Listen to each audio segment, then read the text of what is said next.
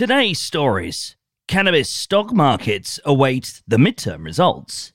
Cannabis is Massachusetts' most profitable crop. Outcry from medical cannabis caregivers in Maine. Tilray acquires New York's Montauk Brewing Company. Hi there, this is Neil Velio, host of the Cannabis Daily Podcast. Since 2017, Business of Cannabis has highlighted the companies, brands, people, and trends driving the cannabis industry. Before we get into today's stories, keep an eye out for some extra podcast episodes dropping this week. We're sharing the panels and talks from Business of Cannabis New York from last week. So, even if you miss the event, you won't miss out on the content. If you're not yet following the podcast, you can do so by clicking the button in whichever app you're using to listen to this. Now, let's get into today's stories. Our first story, and investors are focusing on the US midterm elections, which could spur moves into everything from energy companies to cannabis stocks, according to reports in Reuters. The midterms take place today, and Reuters highlights, so far, analysts are expecting a split government, with the outcome possibly hindering President Joe Biden's agenda, with traders appearing to be leaning towards a Republican win. Reuters writes that with cannabis stocks such as Canopy Growth tending to move with regulatory headlines, a Democratic win will increase the odds of more progressive cannabis legislation. Our second story now. Cannabis has officially passed cranberries as the top crop in Massachusetts, according to the Leafly Cannabis Harvest Report 2022, according to Boston 25 News. The publication highlights the Leafly reports showed that the annual wholesale value of cannabis is $362 million. Cranberries, $66 million.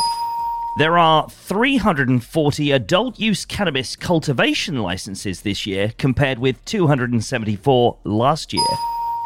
A total of 83 metric tons of cannabis has been harvested in 2022, compared with 52 metric tons in 2021.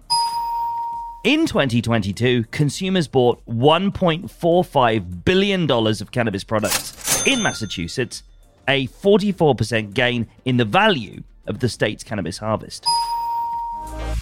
Our third story. New guidance from Maine's cannabis regulator has caused an outcry as it prevents medical cannabis caregivers without physical retail locations from selling cannabis pre-rolls and vape products, according to reports from MJ Biz Daily. The document states that Maine's definition of a tobacco product includes cannabis pre-rolls as well as electronic smoking devices and their associated liquids.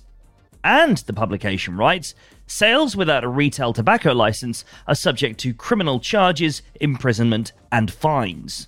However, Theory Wellness CEO Brandon Pollock said the guidance won't have an impact on adult, recreational use retailers because they're already licensed for tobacco and there's already an age limit of 21 for purchases.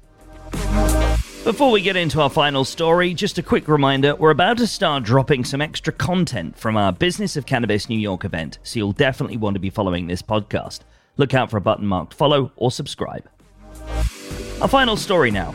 Tilray is expanding its alcohol division with the acquisition of Montauk Brewing Company, according to reports from CTV News.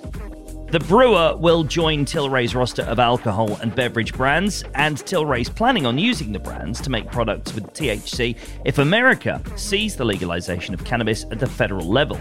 The cannabis company says the acquisition of the New York brewer will be accretive to Tilray's adjusted EBITDA, but did not disclose the terms of the deal, according to CTV News. Those are the stories we're watching today. Join 12,000 others and catch all these stories and more in your inbox every day at 7 a.m. with our Cannabis Daily newsletter.